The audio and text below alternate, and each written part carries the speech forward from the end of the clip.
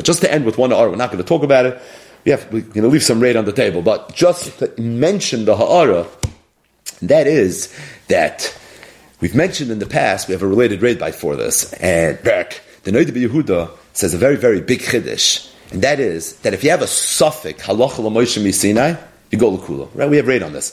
That even though sveika d'oraisa is l'chumra and halacha l'Moshe Sinai you would think is a din d'oraisa, but if you have a suffix halacha l'Moshe Sinai, so suffix halacha l'Moshe Sinai you go l'chula. It's a tremendous chiddush from the Noda B'Yehuda.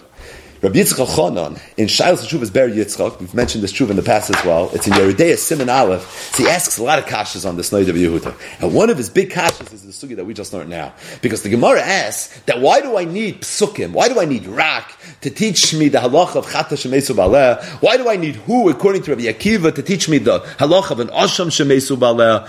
Typically, it's anyways halacha l'Moshe Sinai. Freit Rabbi Yitzchak Chanan, according to the Noda B'Yehuda, that when you have a suffix halacha l'Moshe Sinai, you go l'kula, sveika d'oraisa, for sure you go l'chumra. So there's an afkamina now that there's a pasuk. The afkamina would be, what happens if you have a suffix chata shemesu baleh?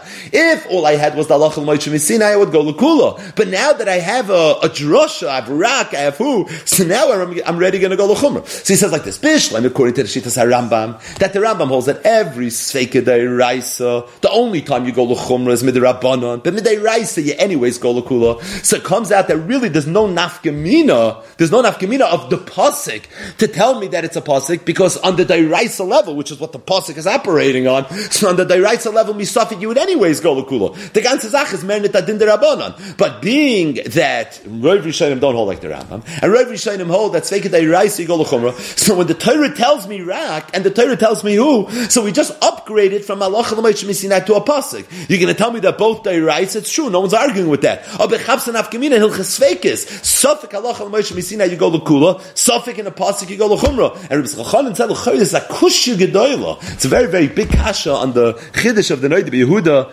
tucked away right here. Most of what's tucked away in today's daf was kachim related, but this is more of a shas nugget that is tucked away here in our sugya. Rabbi Yitzchak Chanan, incidentally, he has a very, very long arichas on this Noda B'Yehuda, and what he believes is his biggest kasha comes from a sugya that we're going to learn in a couple of days, so maybe we'll pick up that shtickle later. In the meantime, we have a related raid bite on this, Ayin Shah.